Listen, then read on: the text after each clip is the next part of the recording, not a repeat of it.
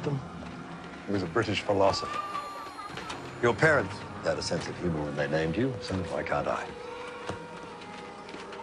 That should be money enough for now. The phone's international. If you need to reach me for anything, just press 2-3. The folder contains your people's whereabouts. Everyone that was on the island had left.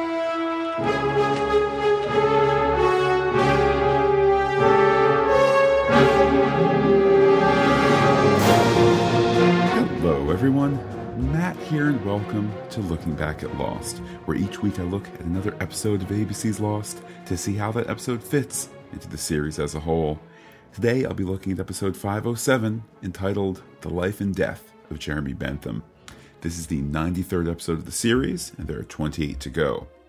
With that, let's jump straight into the Wikipedia summary for the episode, which begins an unknown amount of time after the crash of Ajira Flight 316, which took off in the previous episode and has crashed on the small island where the Dharma Initiative Hydra Station is located. One of the crash survivors, Caesar, searches through Ben Linus's old office in the Hydra Station, finding several documents and a sawed-off shotgun. He's interrupted by Alana, who informs him that a man no one remembers seeing on the plane has been found, John Locke. Locke explains to Alana that the last thing he remembers is dying. The narrative shifts to an extended flashback of Locke's time off the island, since he left in This Place's Death. In late 2007, Locke awakens in a desert in Tunisia, where he's taken to a local hospital and visited by Charles Widmore. Widmore tells Locke that he led the others until Ben took over and tricked him into leaving the island. Widmore pledges to help Locke reunite the Oceanic Six in order to take them back to the island. Widmore gives Locke a fake identity, Jeremy Bentham, and assigns Matthew Abaddon to assist him. Saeed, Hurley, and Kate all refuse to go back to the island after being visited by Locke. Locke also visits Walt, but decides not to ask him to return to the island because he has been through enough already. Meanwhile, Kate's conversation with Locke leads him to look for his old girlfriend, Helen Norwood, who he discovers has died. While visiting her grave, Abaddon is shot and killed. Locke gets into a car accident after he flees the scene in a panic. He awakens in Jack's hospital, where the two once again argue about the island. Before Jack leaves, Locke tells him that his father, Christian, is alive on the island. This greatly upsets Jack, and he leaves. Locke then goes to a hotel, where he attempts to hang himself. Ben, however, shows up and talks Locke down. He admits to shooting Abaddon, claiming it was to protect Locke. After learning of Locke's plan to seek advice from Eloise Hawking on how to return to the island, Ben kills Locke, making it look like a suicide. He then takes Jin's wedding ring, which Jin had entrusted to Locke. The narrative returns on the island, where Locke discovers an unconscious Ben among the injured passengers of Flight 316. And with that, let's now get into my thoughts about the episode. Certainly an episode that answers so many questions, that poses more, but I would argue even answers them in the title. This is, of course, something I've mentioned before, that in the life and death of Jeremy Bentham, we see the genesis of the moniker Jeremy Bentham. Then we also see the very real and very permanent death of Jeremy Bentham, a.k.a. John Locke. And as I know I say later in my analysis of the episode, let's not forget that this is truly the last episode in which John Locke appears, on this earth, as someone who is alive. This is it.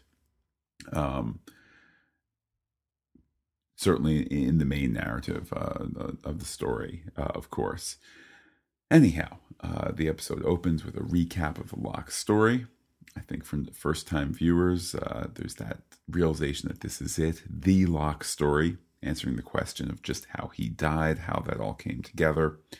The episode proper opens in a disjointed, out of time and place sort of way.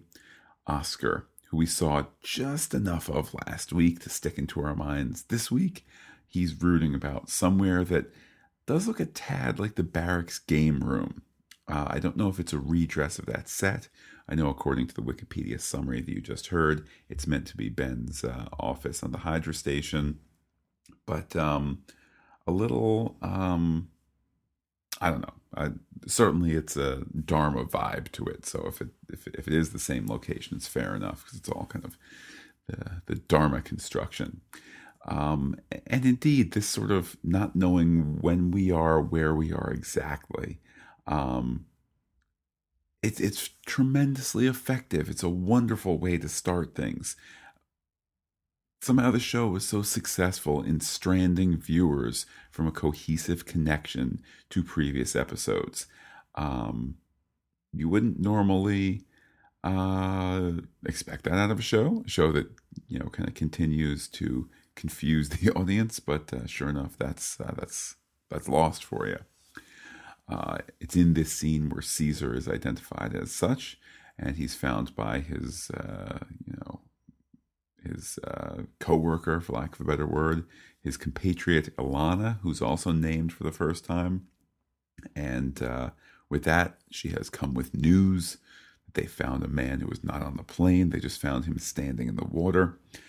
And the story then moves back to Ajira Crash Camp, which of course can't really be called that since the show does obligingly show an overhead shot of the plane hardly worse for wear. And there's a hooded man sitting there who's revealed to be, apparently, Locke. And I suppose I'll just pause and say, I will try and not refer to that character as Locke for the duration of the podcast. I'm sure I'll mess up at times, but I just want to make it clear that I'm very cognizant, as I know you are, that this is it for Locke.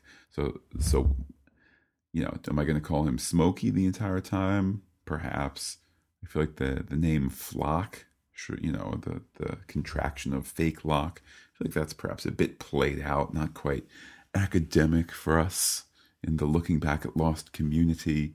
But I think I'll just call him as he is, Smokey, or if there's any clarification required, Smokey Locke. So anyhow, with that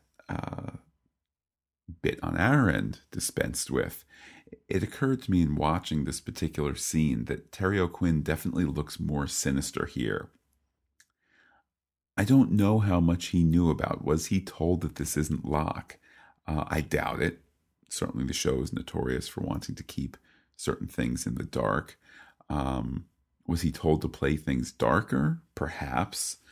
It must be such a challenge for a show to be writing a character, to be having a master plan, and then hiding things from the actor who has to breathe the life into those words, who has to activate that character into something real. Certainly it worked out for the show, but it's it must be quite a chore. I guess that's long and the short of it. And at any rate, I just want to point out, too, that here Smokey Locke is introduced with a wraparound shot, similar to when Locke is watching Walt get the dog way back in season 1. I know there have been at least a couple other times where Locke has been introduced that way, and for the life of me, I can't remember it. I know it's not coming to me, but it certainly is the visual language to say this is Locke, which of course it isn't. That's part of the scam of the episode and scam of the storyline. Despite the fact that it's in the title, I will say again that Jeremy Bentham, aka Locke, we see his death in this episode. Anyhow, at this point, the story moves to the title card, and Smokey Locke, or presumed Locke for first-time viewers, does certainly appear to be his normal self, but there are these little bits and pieces that show the sinister side of things, including Locke, or Smokey Locke. See, can't even stick to my own rule. But anyhow, he is inquiring as to the passenger list, who has come back, what exactly is going on. And there is telling, or rather misleading, dialogue about Locke's memories, including that of his dying. Certainly more on that at the very end of the episode, but even more tellingly, Smokey pauses to reflect. This is normally when flashbacks happen, right? They say, "Oh, why do you always run, Kate?" And Kate goes, And then it's Australia, where she's with the guy with one hand, Here we have the show using its own narrative rules against us. We have what appears to be Locke on the beach, reflecting about memories of dying, and we cut to Locke, real Locke, sure enough, at the donkey wheel. But who else is there? It's Christian. What has the through line been for the flashback? Well, I would argue that Smokey, while perhaps not knowing the details of how Locke died, Smokey was prepared for Locke to die. Locke said as much as he was getting ready to leave the island. Smokey now knows that Locke's body is back. Smokey is well versed at taking the form of a dead person, i.e. Christian. So he knows Locke has died. He knows Locke talked about dying before he left. He knows Locke left and died while he was gone. So the narrative through line is Smokey says, I'm thinking about when this guy John Locke died. And then we cut to a scene of Smokey seeing John Locke getting ready to leave. You follow? The trick is it's Terry O'Quinn to Terry O'Quinn, but the character-wise, it's Smokey Locke to Smokey Christian, who is talking to Locke. It's a nice little narrative trick. It really, really is. But let's carry on. The story continues with Locke, the real one. He, of course, is transported to Tunisia, that compound fracture still sticking out of his leg, and he cries for help to the security camera. What follows is frantic, it's fun, it's terrifying, because what appear to be militants pick him up, whisk him to some sort of terrible hospital where there's yelling in a foreign language, there's zippy handheld camera moves, there's the very cringeworthy resetting of the bone without anesthesia, to the point that Locke passes out from the pain, but of course not before he sees Abaddon watching from the shadows. And when he wakes up, there's still a bald man in the shadows watching Locke. The light looks so low that it looks to be Abaddon, but it is in fact not. John, wake up.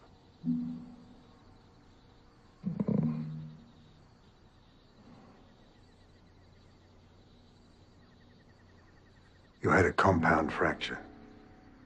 The doctors here did their best, but I had a specialist flown in to reset your leg properly.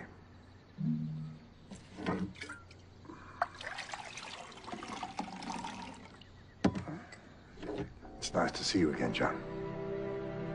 Do I know you? Yes. I understand you're being confused. Imagine how I feel. I met you when I was 17. Now, all these years later, here we are. You look exactly the same.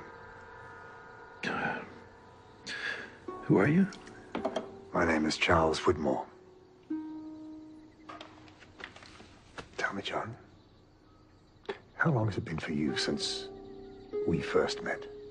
Since you walked into our camp and you spoke to Richard? 4 days.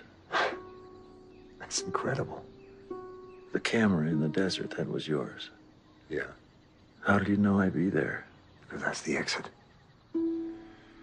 I was afraid Benjamin might fool you into leaving the island, as he did with me. I was their leader. The others? They're not the others to me, they're my people.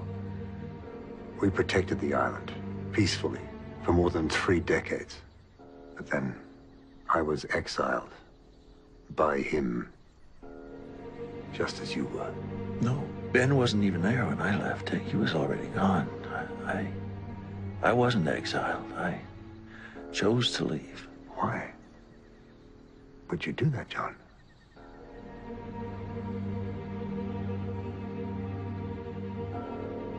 You've come to bring them back. The ones who left? No.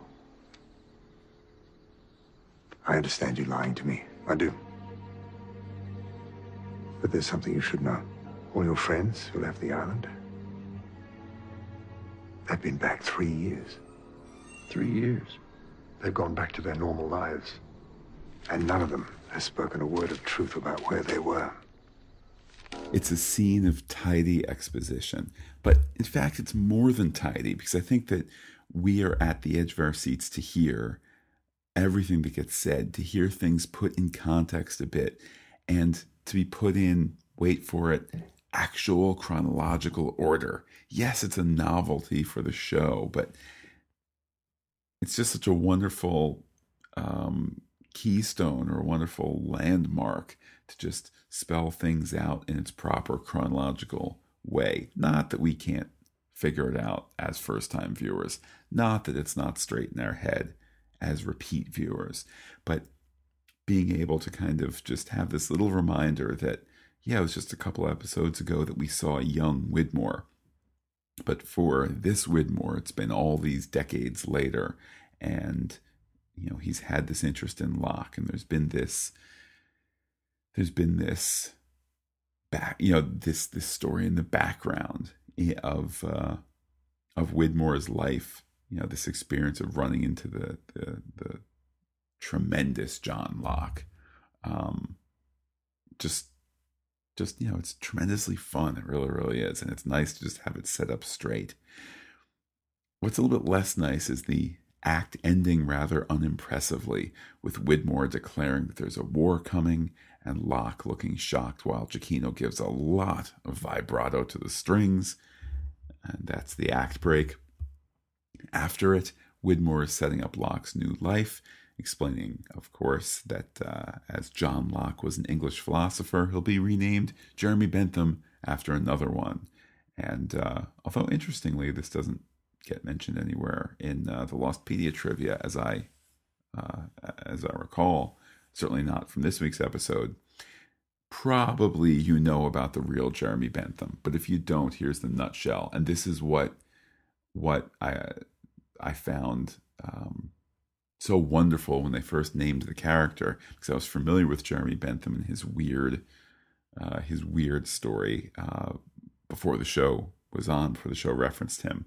So anyhow, as you probably know, Jeremy Bentham, when he died, he had his, it's not that his body was kept, I think that his head was kept and kind of mummified or waxified or some sort of thing like that, put on top of a Jeremy Bentham body dummy, and he would preside over the Philosophical Society meetings or something like that. Once a year, they kind of would wheel out his, obviously he wouldn't literally preside over it, but in accordance with his wishes, he'd be wheeled out once a year, and they'd open up the cabinet where they kept the body or the head or whatever, and you know, count him there as present but non-voting, this kind of thing. Point being, he is somebody who most certainly died, but I don't want to say he acted like he was still alive, but there was debate, obviously, kind of tongue-in-cheek debate, because everyone knew he was dead, but there was this acting as though he was still alive when he was dead. Does that sound like anyone we know? That sounds like Locke, where we're going to spend the rest of the season as first-time viewers a little unclear as to why he's different than the Locke we knew. Well, that's because we are pretending he is still alive, when in fact he is not, when in fact he is very, very dead as the real Jeremy Bentham was. So that little bit out of the way there. This naming scene, you know, Jeremy Bentham, I think that it's one of those moments in retrospect that we're supposed to say, you know, oh, right, we should have figured out that Jeremy Bentham was John Locke once we looked up that Bentham was a philosopher, John Locke was a philosopher, you know, so on and so forth.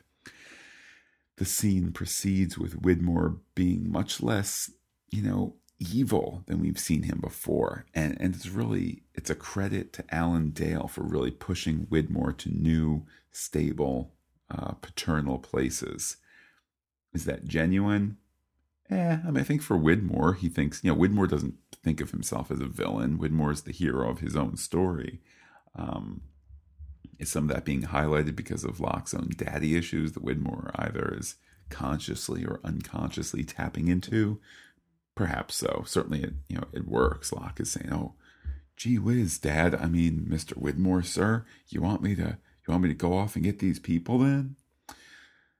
Anyhow, with that, Abaddon arrives in an SUV, and that was the first time where I kind of had this moment saying, "Oh, what is that connection between Abaddon shortly after Locke's accident and where we're at now?"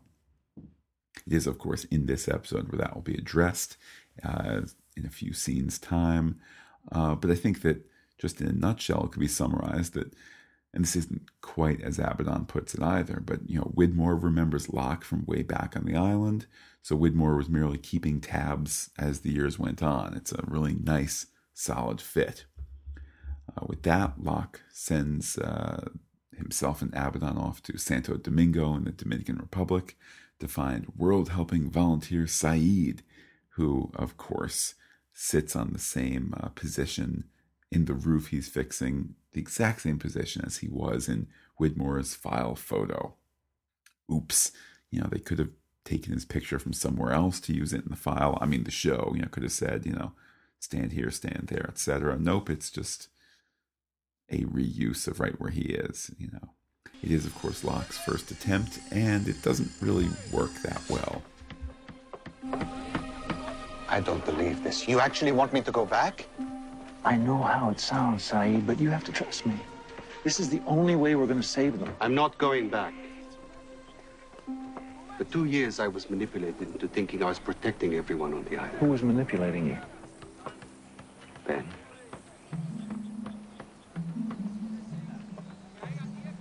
So who is manipulating you, John? This is coming from me, nobody else. I know you, Saeed. And deep down in your heart, you know we never should have left the island. It's only because I left the island that I was finally able to marry the woman I loved. We spent 9 months together. The best 9 months of my life, John. That's what I know in my heart. Where is she now? She was murdered.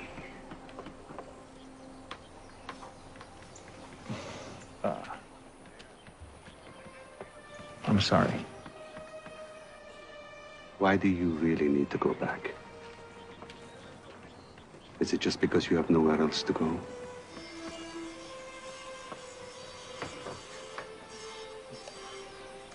If you change your mind, I'll be staying under the name Jeremy Bentham in L.A. at the Westerfield Hotel. And if you change your mind, you're welcome to come back here and do some real good. It really is so nice to see Saeed returning to where he instinctually always wanted to be, genuinely helping people. Of course, he has this, the Oceanic settlement money, one presumes, so he's able to do that. He's also, I think, eager to wash his hands of the blood that Ben had put on there, let alone Saeed's own sins in his pre-crash past. So it's just, it affirms what we know about the character, which is, despite the circumstances of his life and the difficult decisions he's had to make in order to survive in that life, that he's just a guy who wants to go build houses for whatever their fictional version of Habitat for Humanity or the Peace Corps is. But anyhow, that's it for Saeed.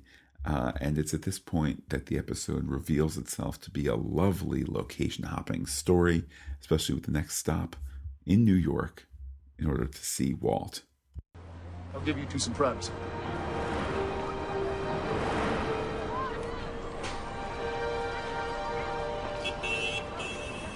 Hey, John. Hi, Walt. What happened? I hurt my leg. You don't seem surprised to see me. I've been having dreams about you. You were on the island wearing a suit, and there were people all around you. They wanted to hurt you, John. Good thing they're just dreams. It's my dad Is he back on the island? I haven't talked to him in 3 years. I figured he must have gone back. Last I heard, your dad was on a freighter near the island. So why'd you come to see me?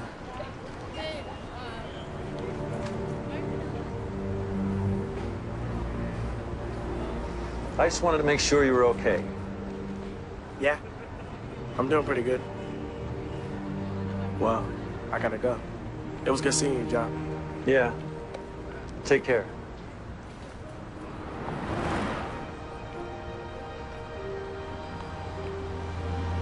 I take it you didn't invite him along. Boy's been through enough.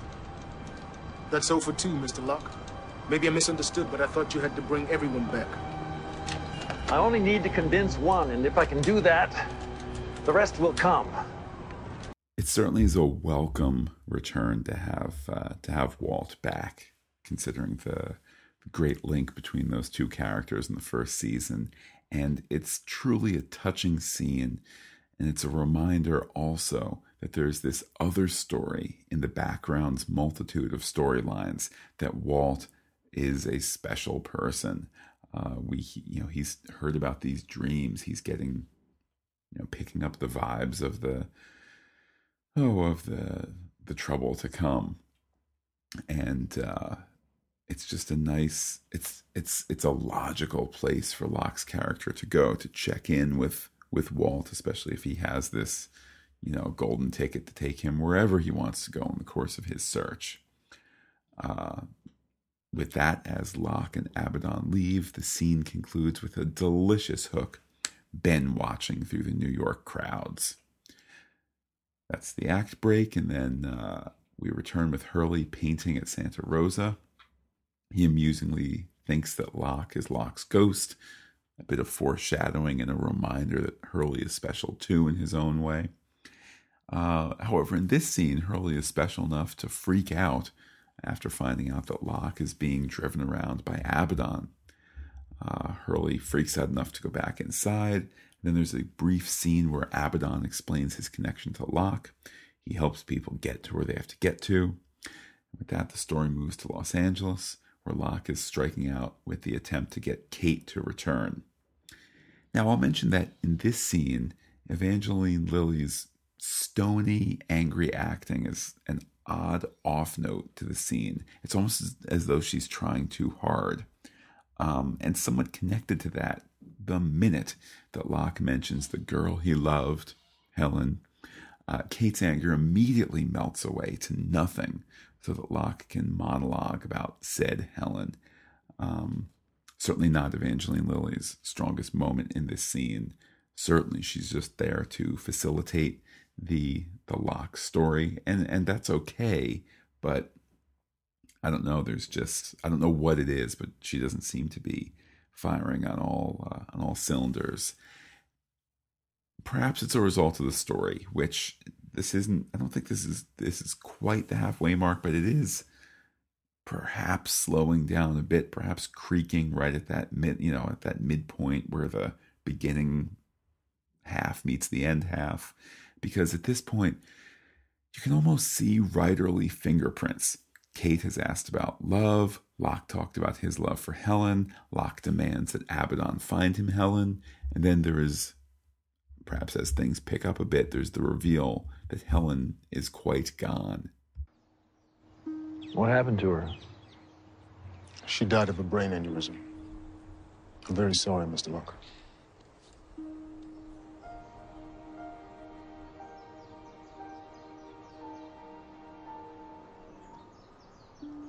She loved me. If I had just...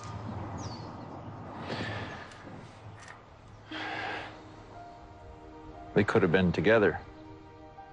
Maybe you could have. That wouldn't change anything. She'd still be gone. Would she?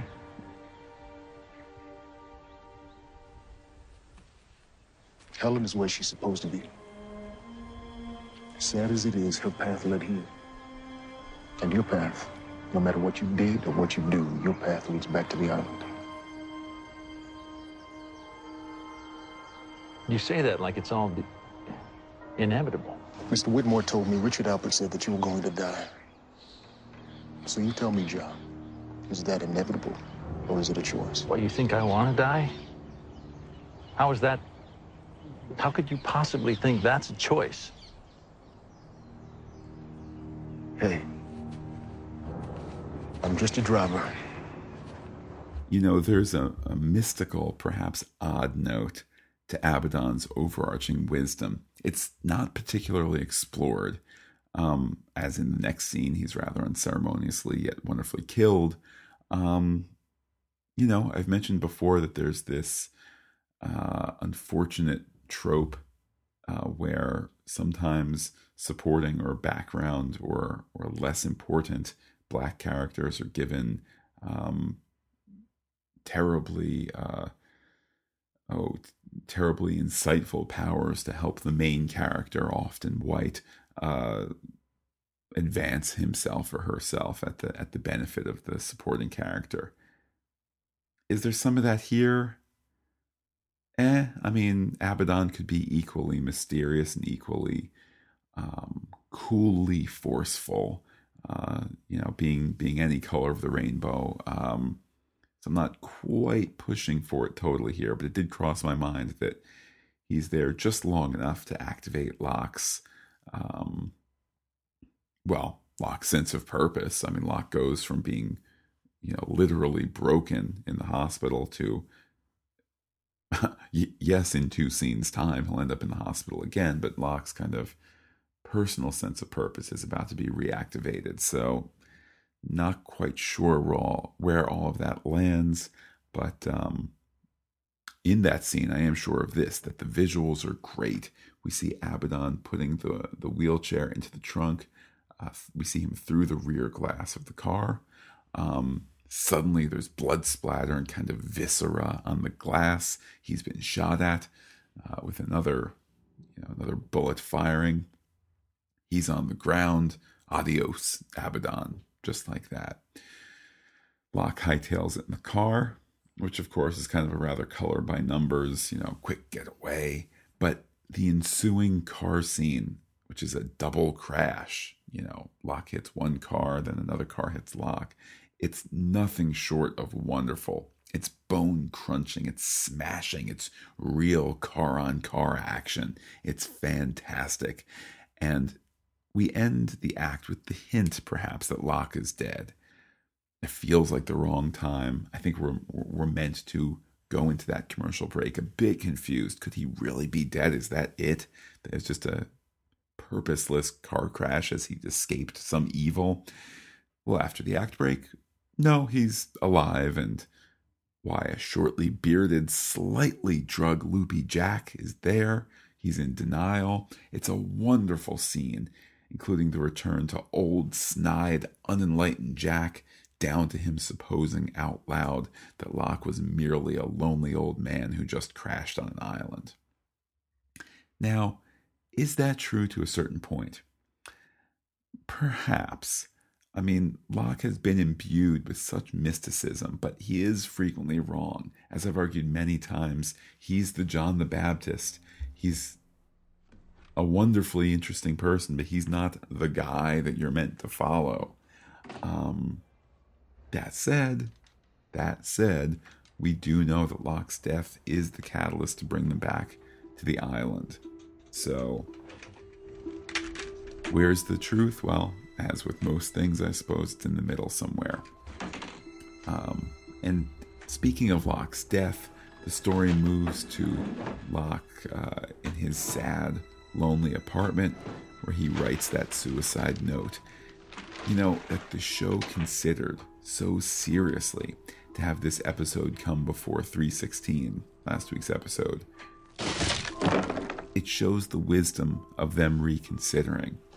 It's so poignant to see Locke write that no longer mysterious note, the one that was such a mystery last week. To see it in its proper context after, you know, and its simple, short context, as opposed to if you had reversed these 2 episodes, I mean reversed from how they were finally released, if it was the original order, shall we say. So he writes the note, then you spend all the time next week trying to figure out, Jack's trying to figure out what's in there, and it just ends up being the simple sentence. It wouldn't have worked, it wouldn't have been as effective. And with that, Locke is setting up his suicide. He's very ready to die when fate intervenes, at least for a few minutes.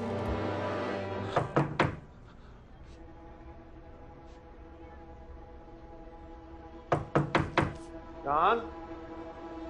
Don? John, what are you doing? Wait, please. John, stop. How did you find me?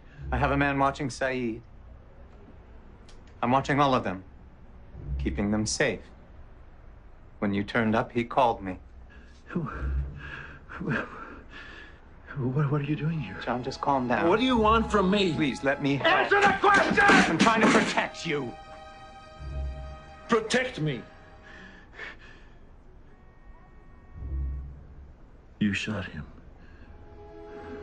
You killed Abaddon. Yes. Yes, I did. But it was only a matter of time before he tried to kill you. I was just trying to get to you. But you drove off and crashed. Why? Why would... He was working for Charles Widmore. He's extremely dangerous. No! Widmore came to me. He saved me. No, Johnny used you. He waited till you showed up so that you could help him get to the island. Charles Widmore is the reason I moved the island. So that he could never find it again. To keep him away so that you could lead.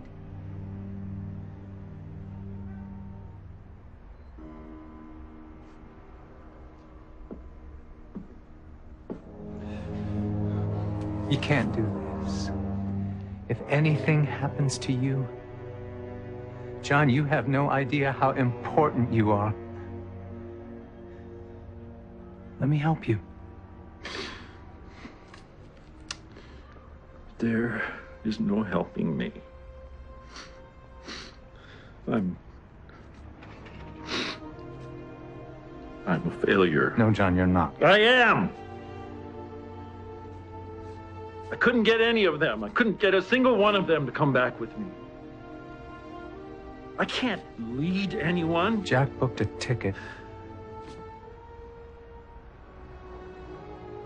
What?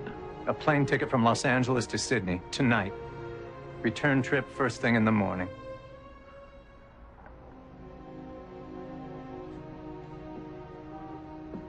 Whatever you said to him, John, it worked.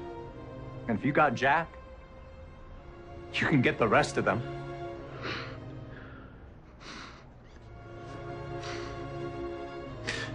John, you can't die.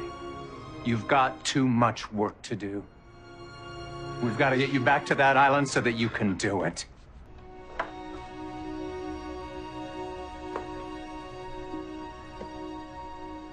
Please, John. Come on.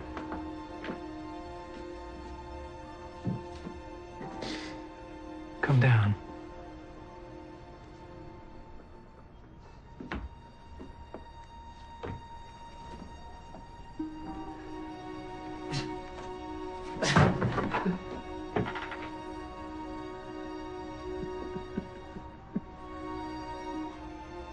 I know we can do this, John.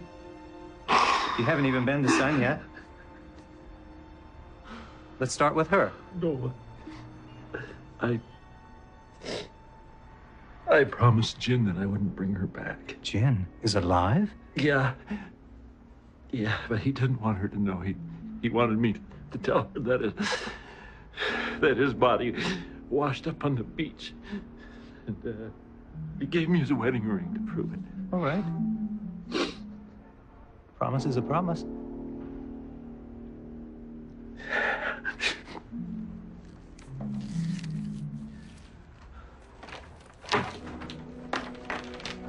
Thank you. You're welcome. Come on.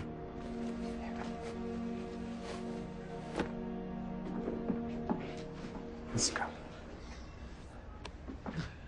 I know we can do this. Once we can get them all in the same place. I don't know where we go from there, but we'll figure something out. I know where we go. There's a woman here in Los Angeles. A woman? Yeah. I don't know exactly where, but she shouldn't be that hard to find. Her name is Eloise Hawking. Eloise Hawking. You sure? Yeah. Why? Do you know her? Yes, John. I know her.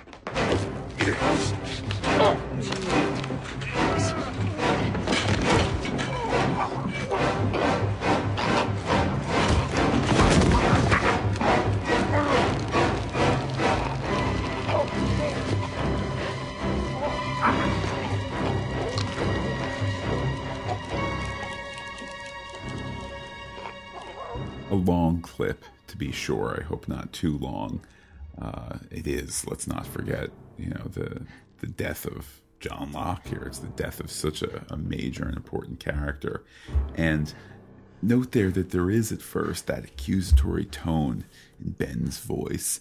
He had given himself over to Locke. He was ready for Locke to lead. And now Locke has not done that. When you get to the middle of that scene, Locke's angry, self-despising persona returns as well. It's a really nice narrative touch. And I also just love that there's that explanation that Jack has been flying over the Pacific, something revealed all the way back at the end of season 3. Why has he been doing it? It's because of Locke. It's because Locke really has had an effect. And the last little bit to take away from that clip is, I think, that horrible moment when Ben figures out that Jin's ring can be used for the opposite reason, to bring Sun back. So now we get to the central question. Why does Ben kill Locke? Perhaps it's because he'll enforce the promise to Jin, Locke will, that he'll prevent everyone from returning, specifically Sun. Perhaps it's just dedication to the Jacob cause, at least as Ben sees it. But my call, it's because Jacob chose Locke. And Ben, despite his wonderful leadership qualities, is always looking for Dad's approval, and he's willing to kill when he doesn't get it. We saw it with his real dad. Now, insofar as Jacob, Dad, has chosen somebody else, now he's getting revenge like that. And what will Ben do? Before too long, he'll be the one to off Jacob himself, the mighty, mighty Jacob. Anyhow, I think it's fair to say that the killing of John Locke is enough to take us to an act break, and after it, Ben is setting the scene of Jeremy Bentham's suicide. Here, the show spectacularly doesn't let you see Locke's body, aside from the edge of his torso here, his ominous hanging shadow against the wall there, and so forth. At least you don't see the body for most of that scene. Ben has the room clean of proof of murder, and as he leaves, that's when we'll get to that actually in a moment. It's actually after Ben has left. Here, Ben, sure enough, takes Jin's ring, and as he's leaving, he looks like a naughty boy as he looks up and sadly says that he'll miss Locke. Then the camera moves up to just show this, I don't know, was it a dummy? Was it Terry O'Quinn held up with a rig that was safe? I don't know, but just that full length of his body, dead, hanging there, connecting, as in a sense, the fact that bearded Jack before too long will read about it, and we'll have that flash forward there, that first flash forward. Let's not forget too, as I've said before, because now the moment has come. Ben says he'll miss Locke, so should we. We will never see Locke on the island again. We will only see him when he is very, very dead. And speaking of that island, we flash to it. The show being complicit in the delicious lie that Locke lives on the island. Yet, there is another mystery left over from last week. There was that cliffhanger, which the show has been so deliciously holding off on. And you know what? They bring it back up, show it from a different perspective, and say, well, it's a mystery for next week. What mystery is that? I have a mystery, too. Maybe you can help me with it. I'm happy to try. On the plane, I was sitting across the aisle from that really big guy with curly hair. When the plane started shaking, really shaking, it was a big noise and a bright light. And this really big guy with curly hair was gone, man. I mean, literally gone. And it wasn't only him. Some of us saw it happen to other people, too. So, Mr. John Locke, do you have an idea about what happened? I think I might know how I came to be here. But that would involve me finding my friends. Do you have a passenger list? No. The pilot took it when we went off. And everyone's accounted for? All the people? Other than the ones who disappeared? Yeah, except for the people who got hurt. The people who got hurt? I'll mention here that Smokey Locke has such a look of genuine concern hearing about Hurley and the others who, apparently, were trying to return. Of course, the show has one more good little surprise for us to wrap things up.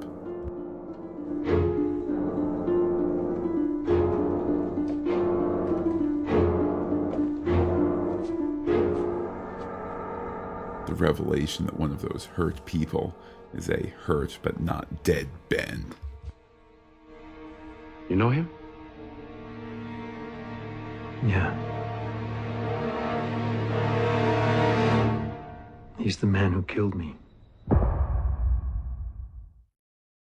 Oh, what I'm not clear on, at least I wasn't initially, is how that Smokey identifies Ben as the man who killed him. Is there the memory transfer from the dead, that sort of thing? Perhaps. I mean, we've seen some evidence of that. The Smokey as Christian certainly is aware of things that you know, beyond what he would have heard, perhaps. But then let's not forget that there is the mind scan Smokey, who might have, you know, I mean, all he had to do was scan Claire to get a picture of her father and go, holy crow, it's the other guy's father too, and they don't know it, and, you know, kind of put that together. It's safely hidden in the nebulous nature, figuratively, of Smokey, along with his nebulous literal and physical form. Anyhow, my proposal is that while it is literally true that Ben is the man who killed quote-unquote Locke, it, of course, is not Locke who makes the claim, but I think that Smokey means it as a, you know, in a figurative sense, that Ben's machinations, like moving the island when John was supposed to move the island, it required Locke to then leave the island and that thus die. You know, he, as I said in the beginning, he knew Locke thought he was going to die. He knew that Locke has died. Therefore, he's kind of putting two and two together. I will conclude the analysis of this episode before we head to Lostpedia with a minor complaint that the show does something that it has not done in a long time. It just sort of immediately stops without any sense of getting to a cliffhanger. It just gets to the cliffhanger and ends. Oh well, it's a good cliffhanger nonetheless. I'll give them that. So with that, let's take a look at some of the bits and pieces on Lostpedia. They note that there appears to be some discrepancy between the events depicted in this episode and those referenced in There's No Place Like Home Parts 2 and 3. In the latter episode, Jack relates to Kate that Locke told him a lot of bad things that happened, such as red shirt survivors, because the Oceanic Six left the island. While talking to Ben, Jack also claimed that Locke told him that he was off the island. Similarly, Walt appeared to know Locke's alias of Jeremy Bentham. Now, this is, Lostpedia says, possibly a blooper or continuity error, or a suggestion that Locke may have visited them both a second time just something that's not shown in the episode. My thoughts? First of all, it's a long memory to have, and I don't know that it's an important memory. However, it's a fair concern. Yeah, I'd either place it. I mean, I think there's two plausible options. Locke had multiple visits that they're just not showing for dramatic purposes, or Jack has supposed some things. What he supposes isn't necessarily the same as what happened. Jack is, of course, getting deeper and deeper in his drug addiction at this point of the off-island story. So, yeah, there's enough wiggle room where I don't think it's a huge complaint, but it's a legitimate complaint. Anyhow, Lostpedia also mentions that apart from the reused footage of Locke turning the frozen wheel, the episode almost entirely takes place off the island. The only real-time event... Oh, pardon me. Yes, the entire episode does not take place on the island. None of it takes place on the island. Stuff that takes place post-crash takes place on Hydra Island, while the rest is flashback. So that's a fair point. Even though, I mean, I know Hydra Island is different from the main island. To me, they're, it's all part of that magical, mystical island. But anyhow, penultimately, when Locke visits Hurley in the Santa Rosa Mental Health Institute, he's wearing a name tag with the name Jeremy Bentham, which would explain how Hurley knew about his alias in There's No Place Like Home, parts 2 and 3. And last, but fittingly, well, I guess I said that wrong, not least, but fittingly last. How about that? This is Malcolm David Kelly's last actual appearance in the series. He later appears in archive footage in The End, and of course appears in that DVD-only conclusion to the series, or epilogue to the series, The New Man in Charge. But in terms of his time on the television program, this is it. That seems to be a fitting place to end. Let's look ahead to next week, where the episode is 508, La Flor. And we really get into this fantastic 70s Dharma stuff, the protracted con that they place, the advancement of the Sawyer-Juliet romance. It's such a wonderful portion of the season and the show that we're going to be getting to next week. And if you'd like to share feedback, say hello to me on Twitter, where I'm Looking Back Lost. Send an email to lookingbackatlost@gmail.com. Leave a comment on the webpage, lookingbackatlost.podbean.com. And please use this little used option available to you to nonetheless have your voice heard in the podcast. Dial 732-707-1815. Leave a voicemail. Share your thoughts, and I'd be happy to share it with everyone else. So that, everybody, I'm glad we've been able to really have a lengthy episode here. I know there were some long clips, but I think, regardless of how busy or not busy, or doing episodes in advance, or like tonight I watched the episode right before podcasting. It's going to be showing up online in about 2 hours' time. It's the busy holiday week before the holiday, whatever you want to call it. Nonetheless, I really like to think that, if it's a good episode, it gives me good things to talk about and gives us all the more opportunity to get together. So I'm glad to see that we've just clocked into 54 minutes there. And always glad to be getting together to talk about Lost. Best wishes to all this holiday season. Of course, I guess we'll be talking one more time before New Year's. But if you've already celebrated, I hope it was wonderful. If you have yet to celebrate, best wishes. If you have a wonderful time with family and friends. And I'll talk to you all again next week for 508 La Flor. Take care, everybody. Happy holidays, and bye-bye.